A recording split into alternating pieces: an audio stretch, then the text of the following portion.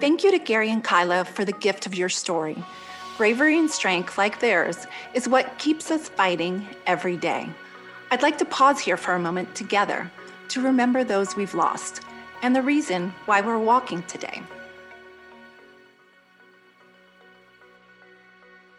Stay with us for our next story about a Komen Helpline administrator who uses her own personal connection to breast cancer as a way to give advice, comfort, and care to those affected by breast cancer. Meet Kaylin.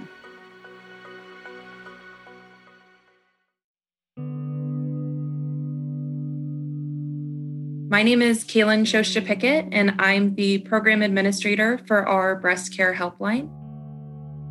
My aunt was diagnosed with breast cancer after I started at Susan G. Komen. So after she was diagnosed, that work just became so much more important to me. It really drove me personally and professionally to be the best supporter and helping professional when I pick up the phone, because I know what it's like to see somebody go through a breast cancer diagnosis, to watch somebody struggle with their metastatic disease. I know what that looks like firsthand. And I think that unfortunate connection has really made me a better helper. Cancer is complex and our healthcare system is confusing.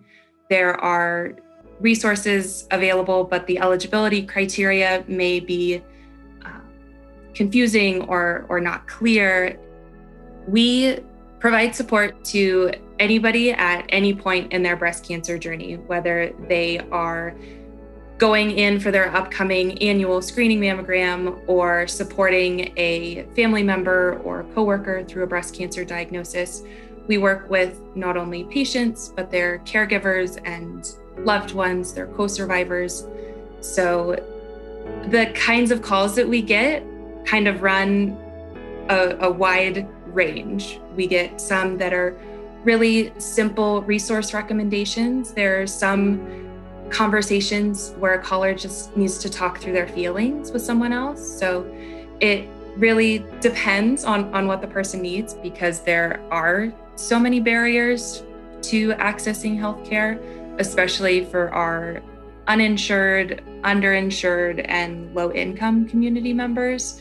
So with this pillar specifically of our work, we're able to support our community's access to that high-quality healthcare and make sure that they're able to focus on their health, and if they've been diagnosed, focus on their treatment, so we can connect them to any other resources that can alleviate some of that other financial or emotional stress, so they can really focus on their treatment.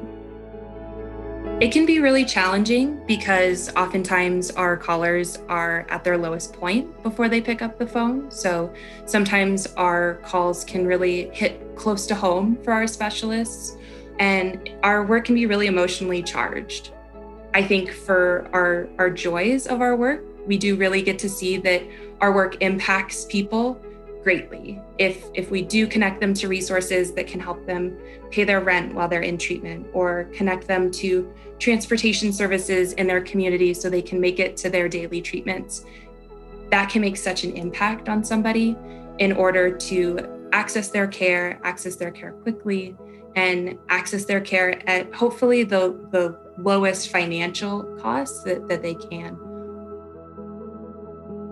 I'm Kaylin Shosha Pickett, and I'm a member of the One community.